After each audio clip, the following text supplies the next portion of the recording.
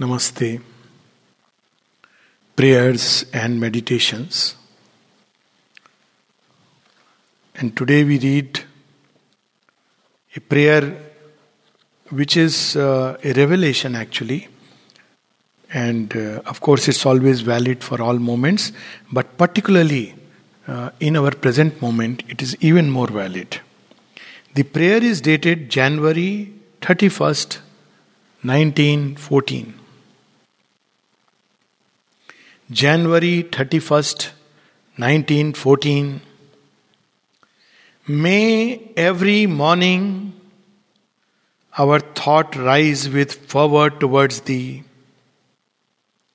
asking Thee what is the best we can do to manifest and serve Thee. Bhagwan के प्रति, towards the divine, every morning we must aspire. And what we must aspire for? Not just keep me safe, keep me this, I want that, fulfillment of desire.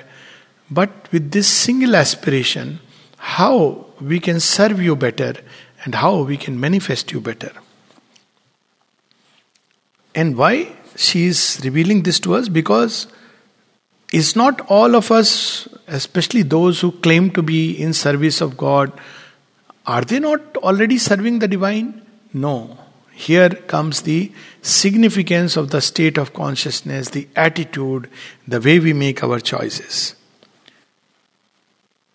May at each moment,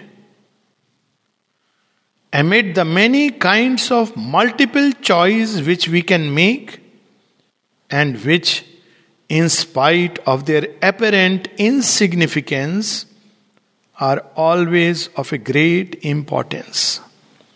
So, every moment, even when, people are, they are living in a monastery, when they are living in an order or a church or in an ashram, and they are following they are doing work, they are doing seva, or a sangat, in a gurudwara or mosque, they are doing seva. But there are many, many things which are happening, countless little choices. We think that just because we are apparently in the service of the divine, therefore we are serving, but we can be completely misled and mistaken if we don't give importance to these countless small little things, seemingly insignificant. As the mother says, in integral yoga, we have to go through many tests. And she says the divine does not arrange these tests for us, but the cosmic forces, which are of three kinds: the forces of universal nature, the adverse and hostile forces, and the spiritual forces.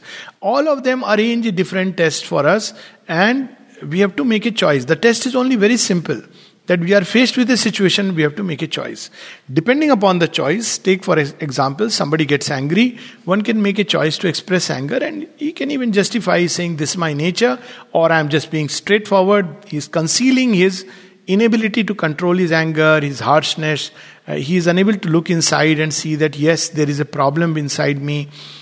Or he may make another choice that no, I must master it. He masters unsuccessfully maybe, but at least he has tried. Or he can master and offer and find a way by which he can be free from the anger. So at any given point of time, there are countless, and these are small little things. We are walking on the road and suddenly we see something very unpleasant and how we react to it. Somebody says something which is insulting to us, how we react to it. Somebody says something which appreciates us, which is a word of praise, how we respond to it. All these are small little choices. Somebody has just gone and gone away. But how we have reacted even to the casual onlooker on the road, or to the dog that passes by, to the little stone on which we tend to step up, and if we have put our feet wrongly, then instead of looking at our unconsciousness, we blame the people who have put the stone there. So all these are countless little choices. So why they are important? Since according to our decision, we submit to one category of determinism or another. So depending upon how we choose, we can come into one category of determinism or another. Determinism is basically the factors and the forces that come into play which will decide our fate. Now we have this wonderful example that Sri Aurobindo is in jail. But his attitude is, the choice he makes is not to complain, not to argue with the divine, but to accept it as God's will and with full faith wait for His guidance. Now, the moment he does it, the forces that come into play take him not only out of the jail, but far beyond all the experiences and realizations that anyone ever had. But equally, one could, with a little adverse circumstances, start complaining and grudging. And mother says, if you do that, when you complain and grudge, then you open door to all kinds of adverse forces and actually engineer your own fall. So at every moment, there are choices. May at each moment our attitude. Now, what is this choice? It's not so much about the physical action. Physical action, as she says somewhere, ki people don't understand. They think that God wants them to decide which job I should take, this job or that job. For the divine, that is not so important. She says, as some lady asked, how do I know that how many cubes of sugar I should put in my tea? Of course, mother says that the highest level, even that is decided by the divine, and you can live in that supramental state. But in the beginning, she says it's important to understand that more than the action, it's the attitude, the state of consciousness in which we are doing. We can do divine service like Ravana did, but do it with a sense of egoism and inflated sense of self-importance. Or we may be doing what people may think is work in the world, but doing it with a state of selflessness, knowing inside that it is the divine with whose Shakti whatever is done, and taking no credit to oneself. So, depending on the choices, we open to this kind of a determinism or another. And this determinism is very important to understand. It also means there is nothing like a fixed fate. Sri Aurobindo repeatedly reminds us there is a freedom at each turn of fate. And the soul in man is greater than his fate. So, there is a freedom in each phase of fate. So, fate presents a face, a facade, a situation, an event, a circumstance. Let's take, for example, somebody is sick. So, we have a choice. One choice is, I am gone. Now I am a dead person. And be full of fear. Now, one set of determinism. Even physically it is true because the mind starts giving signals. See, when we start believing, now I am already a dead man or on the way to dying. So mind begins to, the body receives these signals from the mind and says, I must shut down all my processes, as happens during death. And the switch of death begins to start playing within the body. Or we can take the other thing that no, nothing can happen to me, I am in the hands of God. Then the body begins to accelerate the healing process.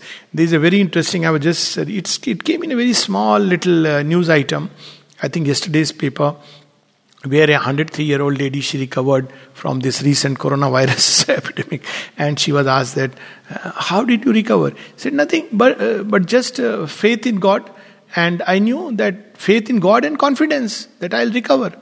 That's all. It has nothing to do with medicines and all that. So this faith, this confidence, this entrusting of oneself in God's hand help us in recovery. But when we can take a middle position, the doctor and medicines will save me. Then we may or may not, because now the grace is to work through all these things. Or we can take a position that I have entrusted myself in God's hand. Whatever He does with me, my life, my death, whether with a doctor or without a doctor, now it is His play. And let Him take over the charge of everything. So, depending on the choice, depending on the attitude, we open the doors. So, there is nothing like a fixed fate. This we must get once for all clear from our understanding. May at each moment our attitude be such that it may be Thy divine will which determines our choice, and thus it may be Thou who givest the direction to all our life. So this is how we should just remain open to the divine like a flower to the sun, and may He decide, may He choose for us, and whatever choices we make should be His choices in us. According to the consciousness in which we are at the moment, when we take a decision, we submit to the determinism of the order of the realities in which we are conscious. Whence all the consequences, often unforeseen and unfortunate, contradictory to the general orientation of life, and forming obstacles, sometimes terrible, which have afterwards to be surmounted. So, depending on these little consequences, we can sometimes even go through very, very terrible consequences, which may lead to even disaster and ruins. People often wonder why such a thing happened to such a person.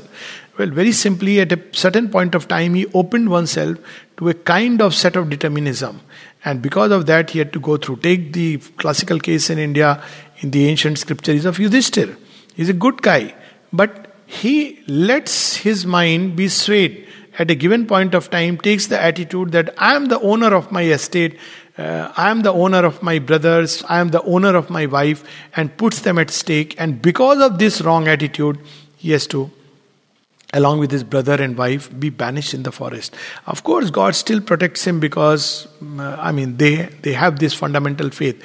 But the consequences have such choices at any given point of time. We have the famous story in Mahabharata of the birth of the three brothers, Dhritarashtra, Pandu and Vidur, that when two of the wives of Vichitraviri, he cannot have progeny, and they call Rishi Vyas to have a child. And Rishi Vyas says that, he is doing a ghor tapasya, but because it's his mother who has called him, he goes. And she requests him that, look, these women of the house need to have a child, and their husband cannot have a child. So you have to, because the vansh must go on, whatever was the manita in those times. So Rishi Vyas, when he goes to the first lady, she's so frightened seeing his face because he's a tapasvi, he looks terrible, and she closes her eyes, and when she closes her eyes, the child is born blind. The second lady, who is again afraid, and her face becomes pale, and therefore from her is born Pandu the pale. He is always sickly. And the third one, she actually cannot go. So he says, I am sending a dasi. I cannot bear this. And the dasi is a dasi. She has learned to surrender herself. So she goes and joyously surrenders. And out of her comes the Mahatma Vidur. So we see that how the state of consciousness, because if fate is fixed, then these scriptures would not talk about Abhimanyu's birth, Parikshit's birth, and so many other stories where our choices made suddenly a turn came in a storyline, and another kind of fate began to form. So fate is fixed only in the sense that our choices in the past are determining our present. But equally, our choices in the present can either cancel that entire thing and open ourselves to a new dimension and new direction of fate and a new kind of play of forces. So she is revealing to us a great truth, why we should be conscious of our choices and our attitude.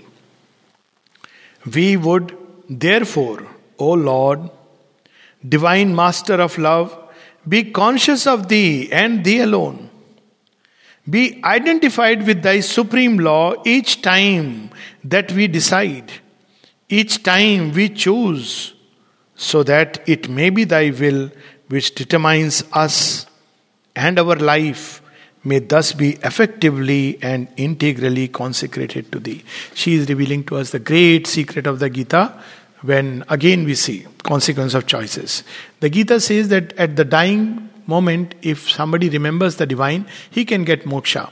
Well, obviously there is some truth in it, and if the fatalistic doctrines are true, then why is Shri Krishna saying this? So this was asked of Sri Aurobindo. He said yes, but you have to read it in conjunction with the other sloka, which we see Mother revealing to us. The other sloka is that, therefore, O Arjuna, remember me at all times. So what should be our state? Not just that when I am going for some seemingly big event, then I will make a choice or turn to the divine for guidance. No, all the time we should try to remain united with Him. All the time we should try to be in contact with the divine, so that His law, the highest determinism is operative in our life. That is the sum and substance of what she is revealing.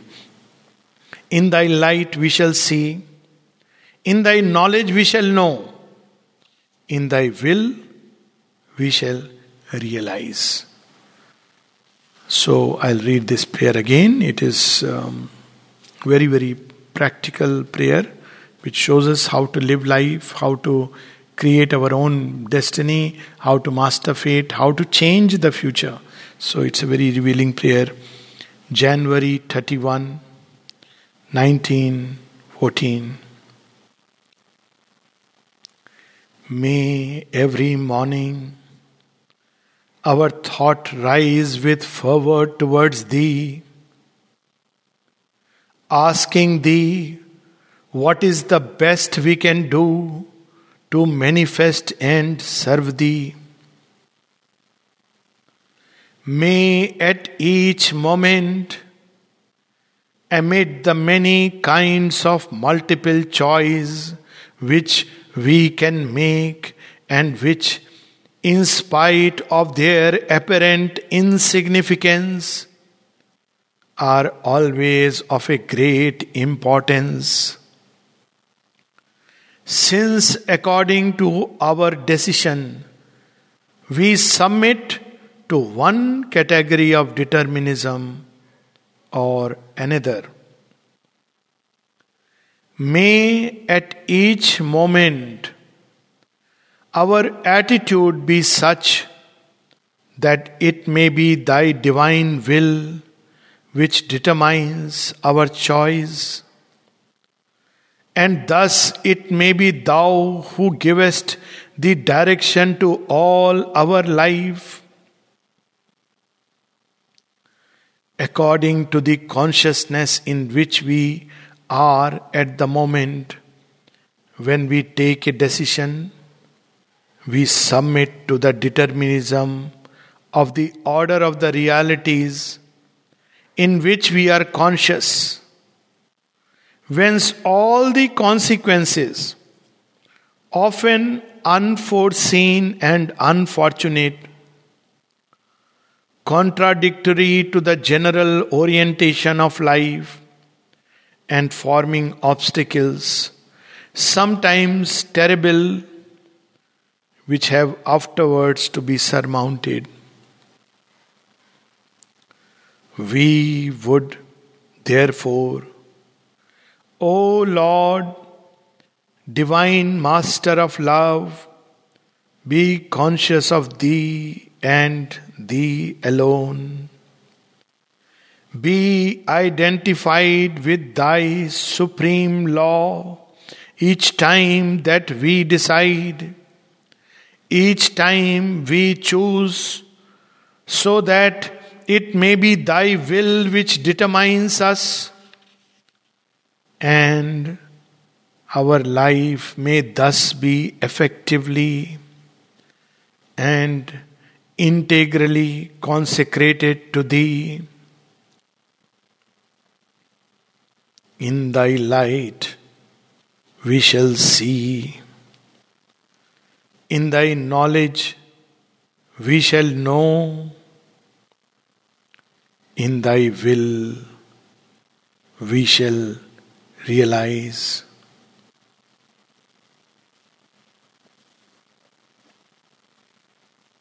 Namaste.